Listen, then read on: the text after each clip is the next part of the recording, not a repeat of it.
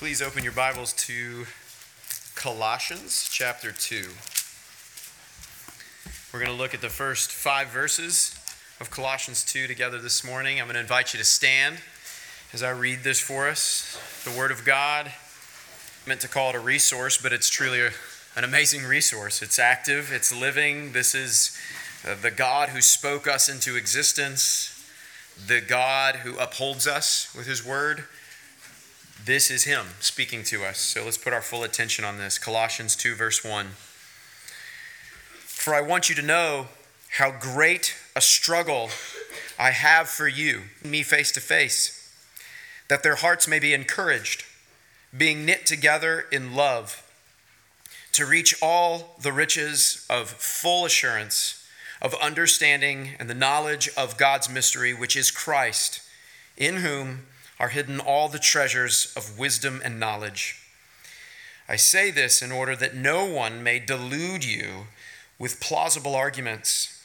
For though I am absent in body, yet I am with you in spirit, rejoicing to see your good order and the firmness of your faith in Christ. Y'all can have a seat. Let's pray. God, it's always wise before pause and to ask for your help, because apart from you we can do nothing, which includes understanding your word and receiving it in a way that it would take root and impact us, and then we would subsequently bear fruit. If that's going to be our experience, if we're going to be fruitful followers of Jesus, it's going to be because you are authoring that fruitfulness. And so we ask that you would do that miraculous work in us now. And we pray this in Jesus' name. Amen. So last week I listened to Stanley Tucci's book, Taste. For those of you who don't know who Stanley Tucci is, he's played a lot of different roles in a lot of different movies, but he was Caesar Flickerman in The Hunger Games. If that helps you put a face with a name. At any rate, Stanley Tucci, he is a foodie. Hence the name of this book. It's his memoir, Taste. He goes to a lot of trouble in his life, ever since he was a kid even, to find food that tastes amazing. He pursues cocktails and pastas and vegetables. He's all about food. And Stanley doesn't just consume food, he loves to cook food. And of course, many of you love to cook, or you have had to cook, and so you know it's not easy. Cooking food is hard work. It's a struggle at times. But for Stanley, as you read through this book, you get this very prominent sense that it's a joy for him. Cooking's hard work, but it is a joyful struggle for him, and he is always engaged in this joyful struggle.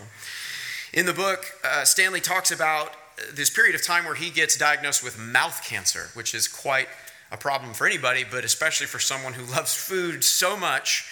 It's tragic and it's ironic. He gets mouth cancer. And so for this period of time where he's dealing with mouth cancer and getting treated for this, he has to consume food through a feeding tube. And even during this phase of his life, he still joyfully prepared food that was really high quality and good tasting. He labored diligently to create good tasting food, even though he couldn't taste it. And he says, I did that because I wanted to create good food, because if someone else in my family or a friend were to eat what I had made, I'd want it to taste good. It really matters to me. And of course, he would take whatever he made and he'd puree it and water it down so he could put it into the tube and it would go into his stomach. But he was so committed, even during this period of time where he was battling mouth cancer. After he goes through that season of his life, he's reflecting on that period of time, that struggle, that painful experience, and he says this: I have chosen to write about this painful and ironic experience in my life because my illness and the brutal side effects of the treatment caused me to realize that food was not just a huge part of my life. It basically was my life. Food at once grounded me and took me to other places. It comforted me and challenged me. It was part of the fabric that made up my creative self and my domestic self. It allowed me to express my love for the people I loved and make connections with new people that I might come to love. And that's who Jesus is for the Apostle Paul. You could take that statement from Stanley Tucci and replace the word Jesus or the name Jesus with food. Because Paul would say, I've been through a lot of struggles. I have struggled, I have toiled in my love for the bride of Jesus. And I write to the churches. I write about my painful struggles because in those struggles and in all those hardships, I realize that Jesus isn't just a huge part of my life. He is my life. Jesus at once grounds me and takes me on all these adventures, to all these new places, even through risks and dangers and perils.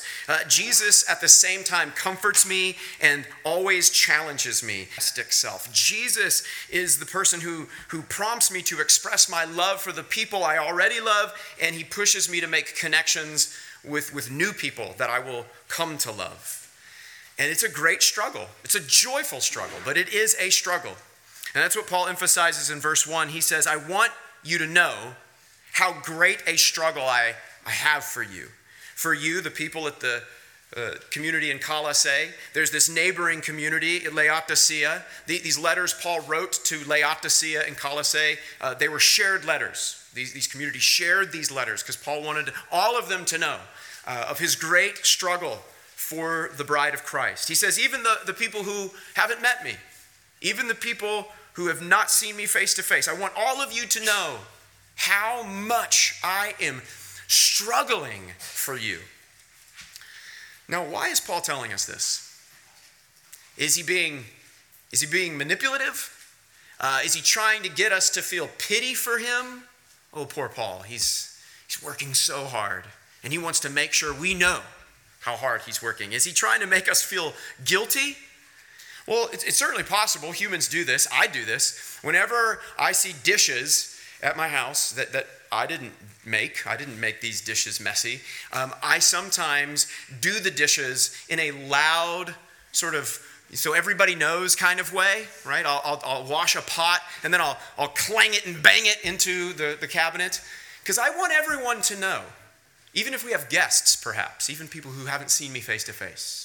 I want them all to know how great my struggle is because, I'm doing all this hard work for y'all, and you should know. You should know how hard I'm working. Is Paul perhaps, kind of doing a humble brag here?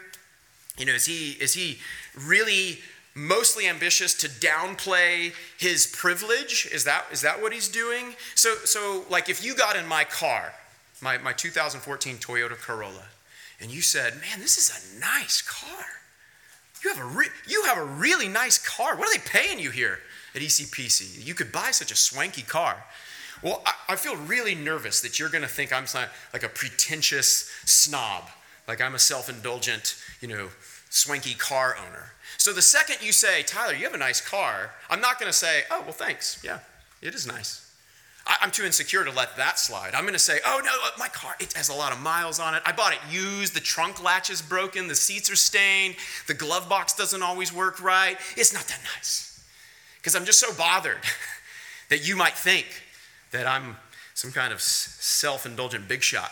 So I need you to know how much I'm struggling so that you don't ever assume I have it easy. So what's going on here with Paul? Is Paul's attitude begrudging or sanctimonious? No, not at all. Paul wants people to know how great his struggle is because it's a joyful struggle. And he wants to work with you for joy. And he wants to invite you into his life of joy. And yeah, there's a lot of hard work. There's a lot of hard work. But most primarily, it's a joyful struggle. In that book I mentioned, Stanley Tucci's memoir, he talks about this Italian dish. It's called timpano. I'd never heard of this. Maybe some of you know what this is. His mom, like any Italian mom, she cooks. She makes food and then more food and then more food. It's just an abundance of food when you go to the Tucci house for dinner.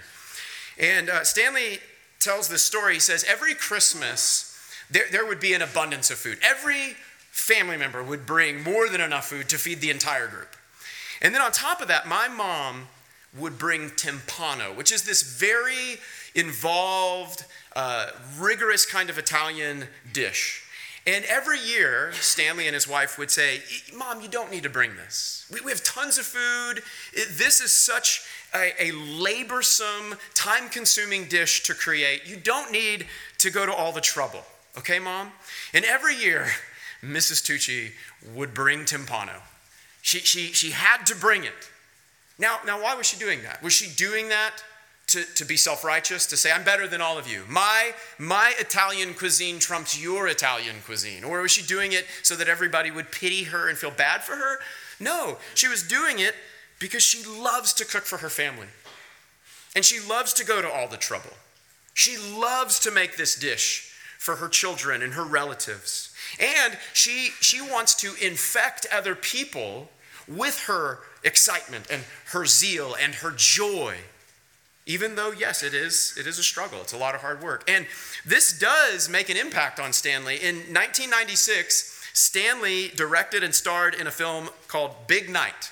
I don't know if any of y'all have seen that film, but I've never seen it. I watched a clip of it on YouTube this past week, and apparently it's the story of this Italian chef, and in this big crescendo scene, this chef decides to make timpano. And it's this long process. It's tedious. It's complicated. It is so much work.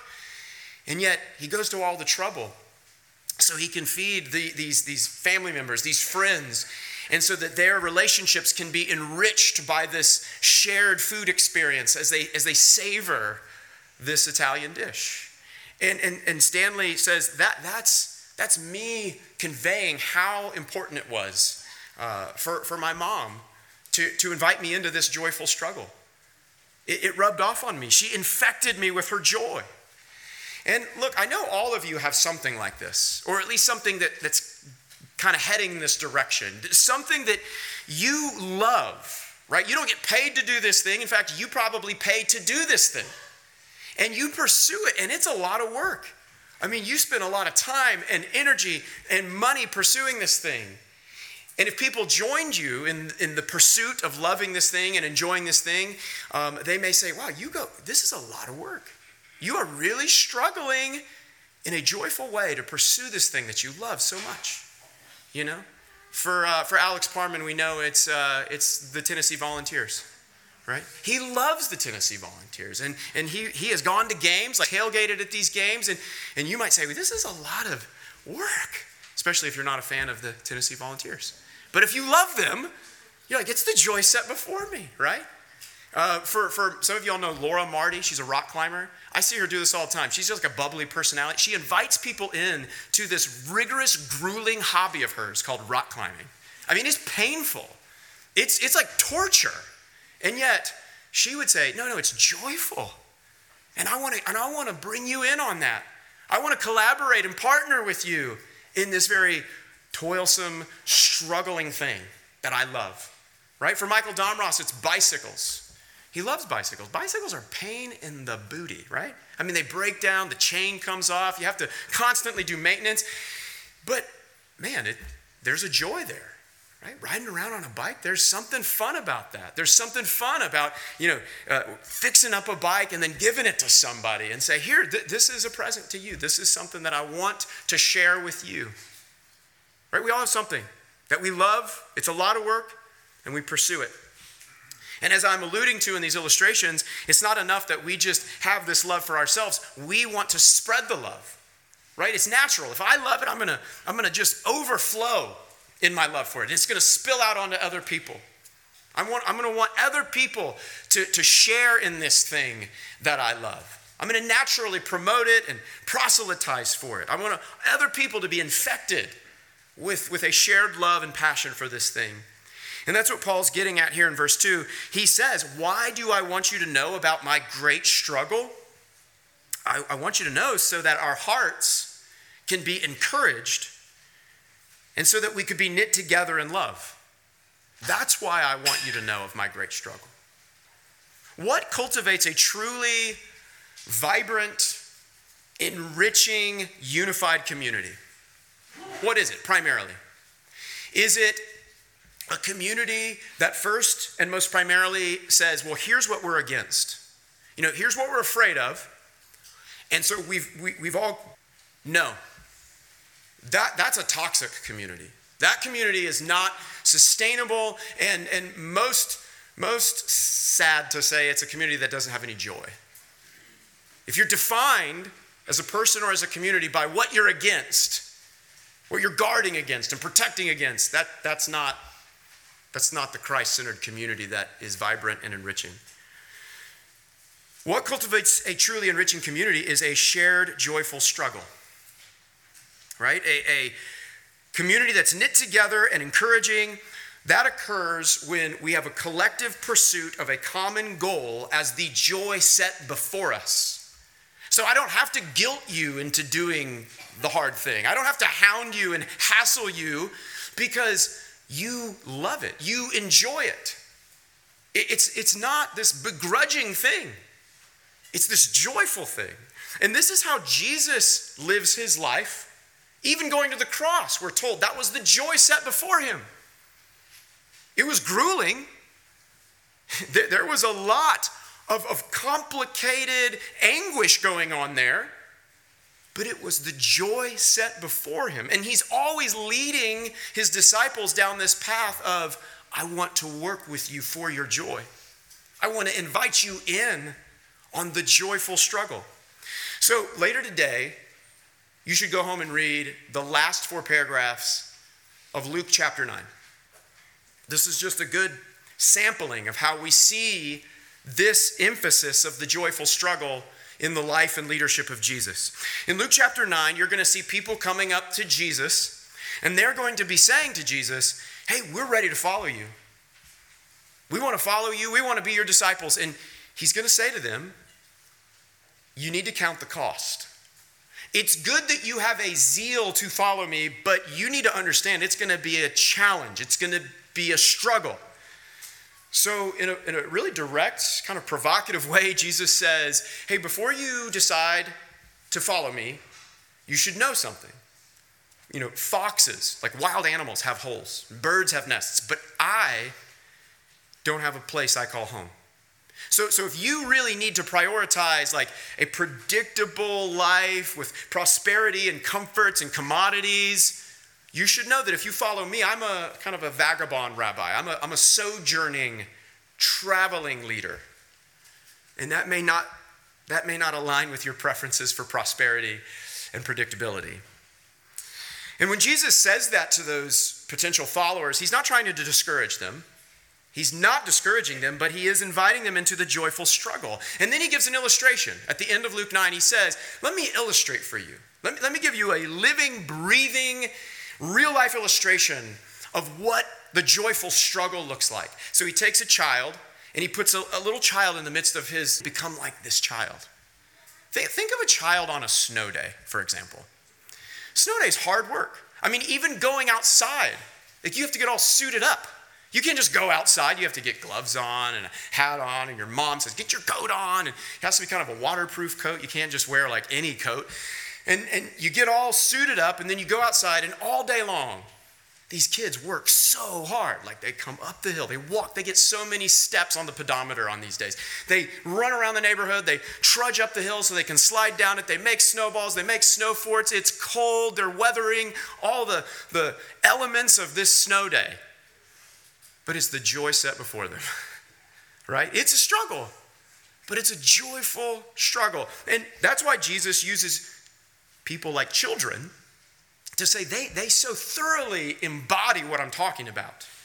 And that's the paradigm of Jesus. That's the paradigm of Christian maturity, right? As the apostolic leaders are debating what greatness means, Jesus says, this is what it means. This is what it looks like to be childlike. And when Jesus does this, when he emphasizes that type of thing, some of the disciples, you see in the end of Luke 9, they're concerned. They're perhaps hesitant to say this to Jesus' face, but they're concerned that Jesus is not right. He's not being as wise as he should be. Perhaps Jesus isn't taking things seriously enough. And so they start to ask Jesus about some other ministries. just kind of to test to see how serious he's being. Is he taking the seriousness of the kingdom of heaven? Is he taking that seriously? And so they talk to him about some of these other groups, other ministries that are around, and they're concerned. These groups don't do it quite the way we do it. Their style, their approach is different than ours. And Jesus' response, again, underscores this joyful struggle. He says, essentially, we are not going to be defined by what we're against. That we aren't going to define our community by how we get it right and these other communities don't. We're not going to be defined by what we're afraid of, what's lurking out there that's different than what we prefer. We are going to be a community defined by joy, the joyful struggle. In other words, we're not spreading fear. We're spreading the love of Jesus. So a really robust example of this is this theme of exile. This identity marker of all followers of Jesus. In the New Testament, the church is referenced as exiles. Believers in Christ are identified as sojourners. So that means you take all of the imagery of exile and sojourning that is so emphatically on display in the Old Testament, and you say that should be our attitude. What most dominantly informs our posture and our attitude as Christians in this world is the storyline of exile and sojourning. So people like Daniel, the exile Daniel, or people like his friends Shadrach, Meshach, and Abednego. Let's zoom in on those stories for just a moment. Were Daniel, Shadrach, Meshach, and Abednego, were they driven or defined by fear? Well, they could have been. They certainly could have been. I mean, the Babylonians were invading. And they could have allocated all of their energy to protecting against the invasion of Babylon, or the scary, pagan, non-Christian darkness of the Babylonian Empire, right? That could have been the primary focus of their life. Now, they certainly weren't on board with all of the cultural norms in Babylon, but that doesn't define them. What defines them is this bold approach of living by faith in a God who can subversively use them as salt and light and agents and ambassadors in the Babylonian Empire. So when the question comes to Daniel and his buddies about whether or not they're going to attend Nebuchadnezzar's school, his pagan public school, they say, well, yeah, we'll not only attend, we'll graduate magna cum laude. What if Nebuchadnezzar offers them a job in his government? They say, yeah, we'll work for you. We won't agree to do all the things you tell us to do. And if you need to throw us into the lion's den or into the fiery furnace, by all means, you're welcome to give that a shot. It probably won't work because God loves to preserve us and save us. Kind of shows off in the face of Nebuchadnezzar on a few occasions. But they don't live by fear.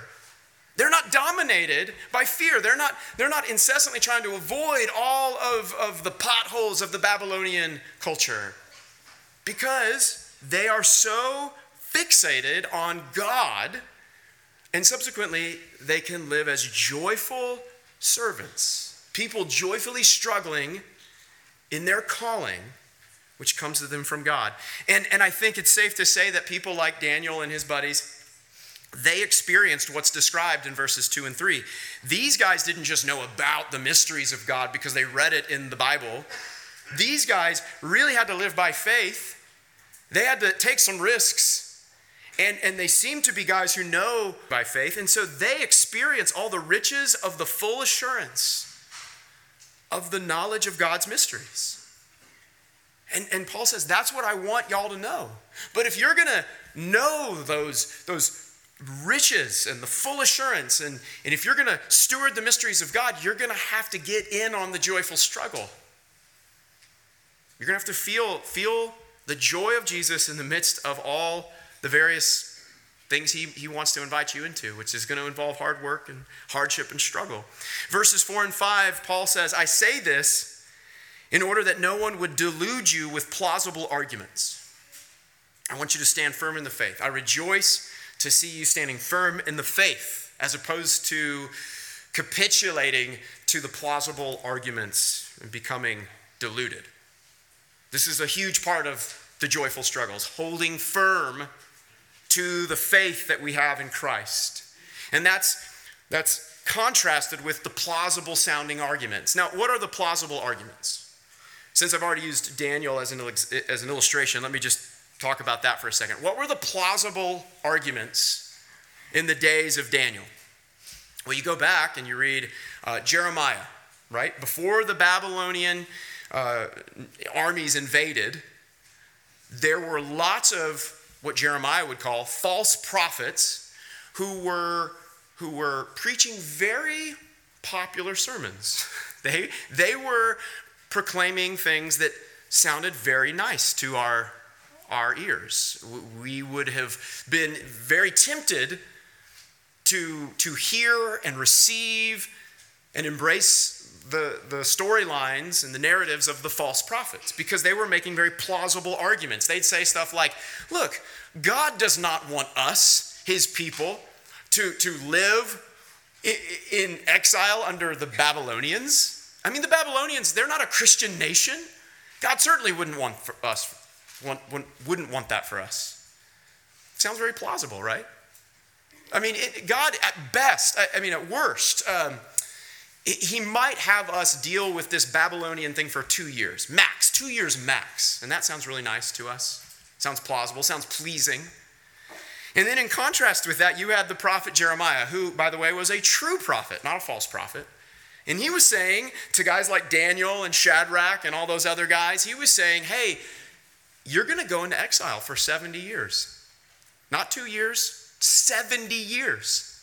And while you're there, I don't want you to just grumble and be grouchy the whole time. What I want you to do is I want you to plant vineyards, build houses, get married, have kids, have grandkids. I want you to pray for and participate in the prosperity and peace of the Babylonian culture. I don't want you to capitulate to all the things that they're about, but the thing that should really define you as my people, it should be the joy of struggling through this exile and this period of sojourning. Plausible arguments come in all kinds of shapes and sizes, all these different versions of plausible arguments, but the thing they all have in common is fear. All plausible arguments are some form of fear-mongering. They're all orbiting around this theme of fear, because we can be driven by fear. We can be manipulated in very effective ways by fear.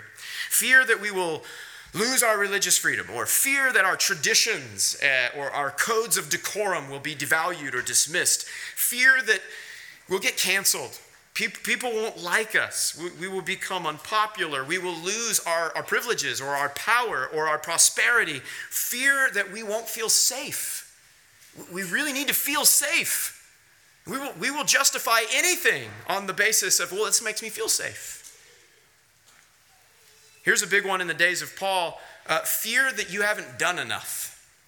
As he's writing this letter to the church in Colossae, and especially as he writes his letter to the church in Galatia, you see this in a big way.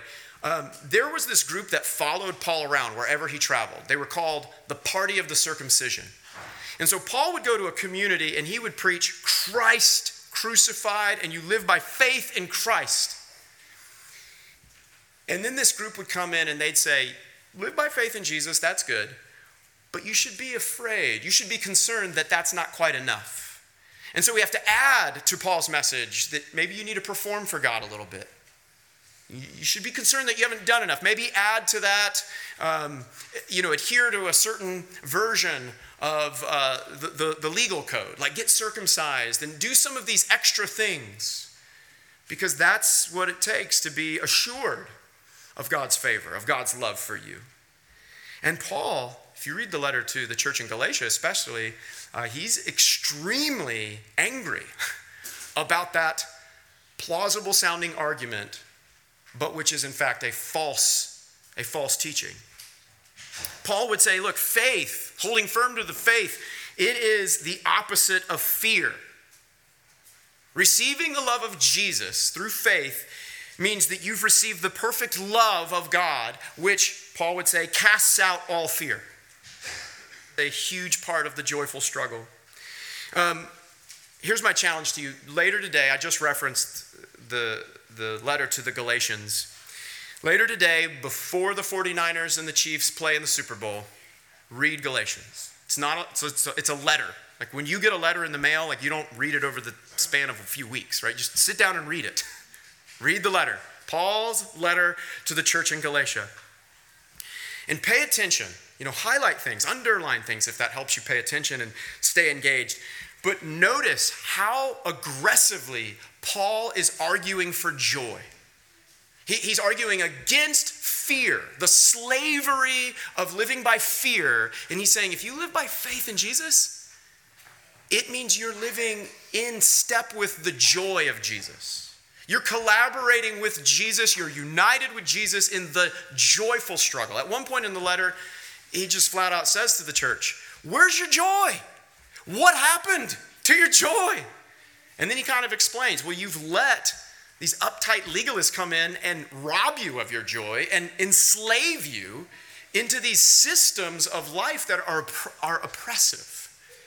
And I won't get into all the details. He says some stuff that you're not going to be comfortable with, stuff that if you were his editor before he sent the letter, you'd say, hey, we may want to dial some of this stuff down. You seem pretty worked up, Paul.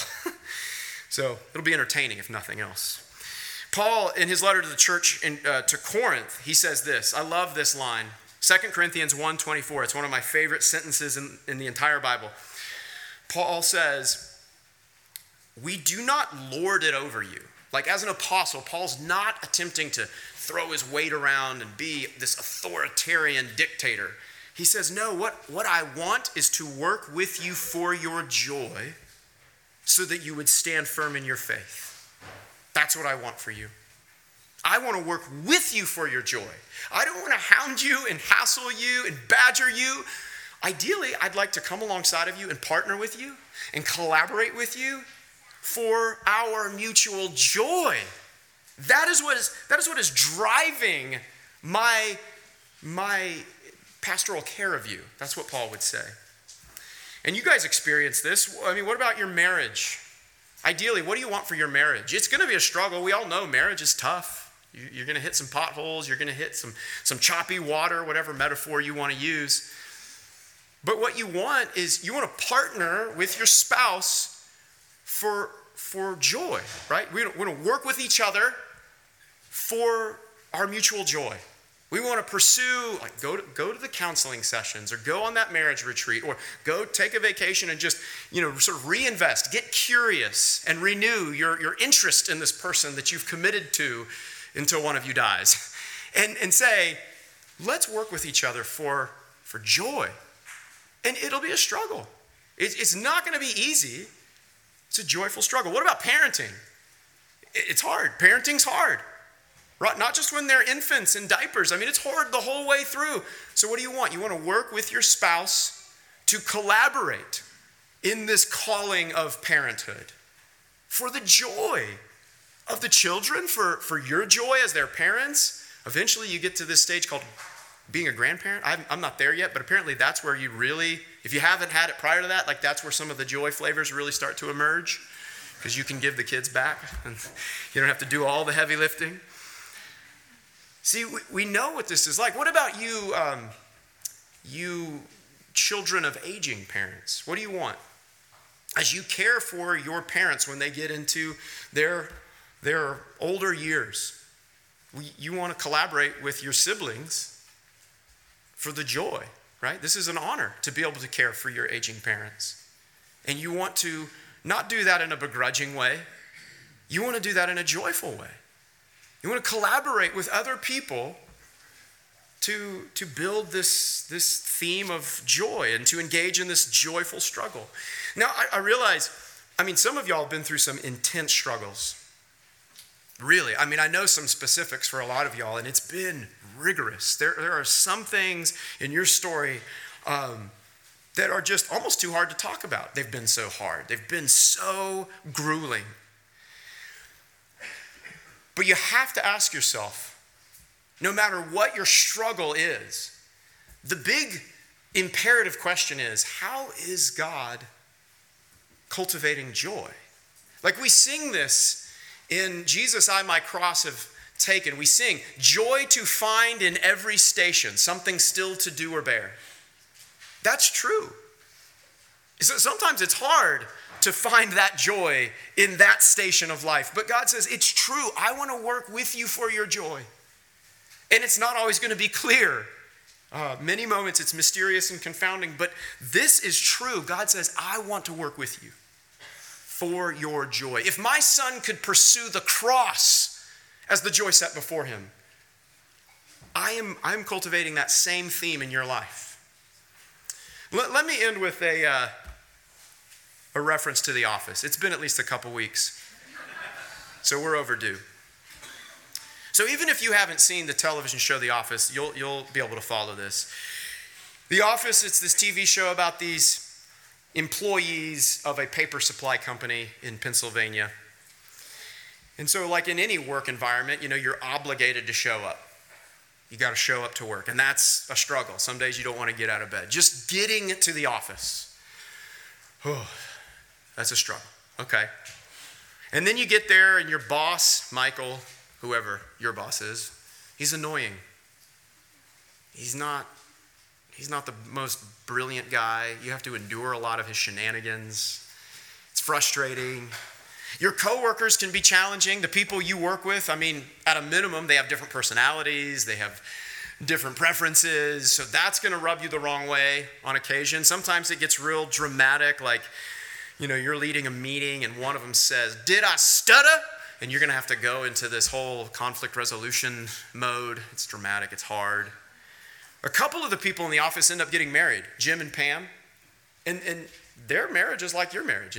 They have some struggles. There's moments where it looks like, I don't know if this marriage is going to make it. This is intense. I thought this was supposed to be a comedy, a lighthearted sitcom. And it's like you're taking us into relational, rigorous territory here. And it's difficult. So it's a struggle. But ultimately, what do you find?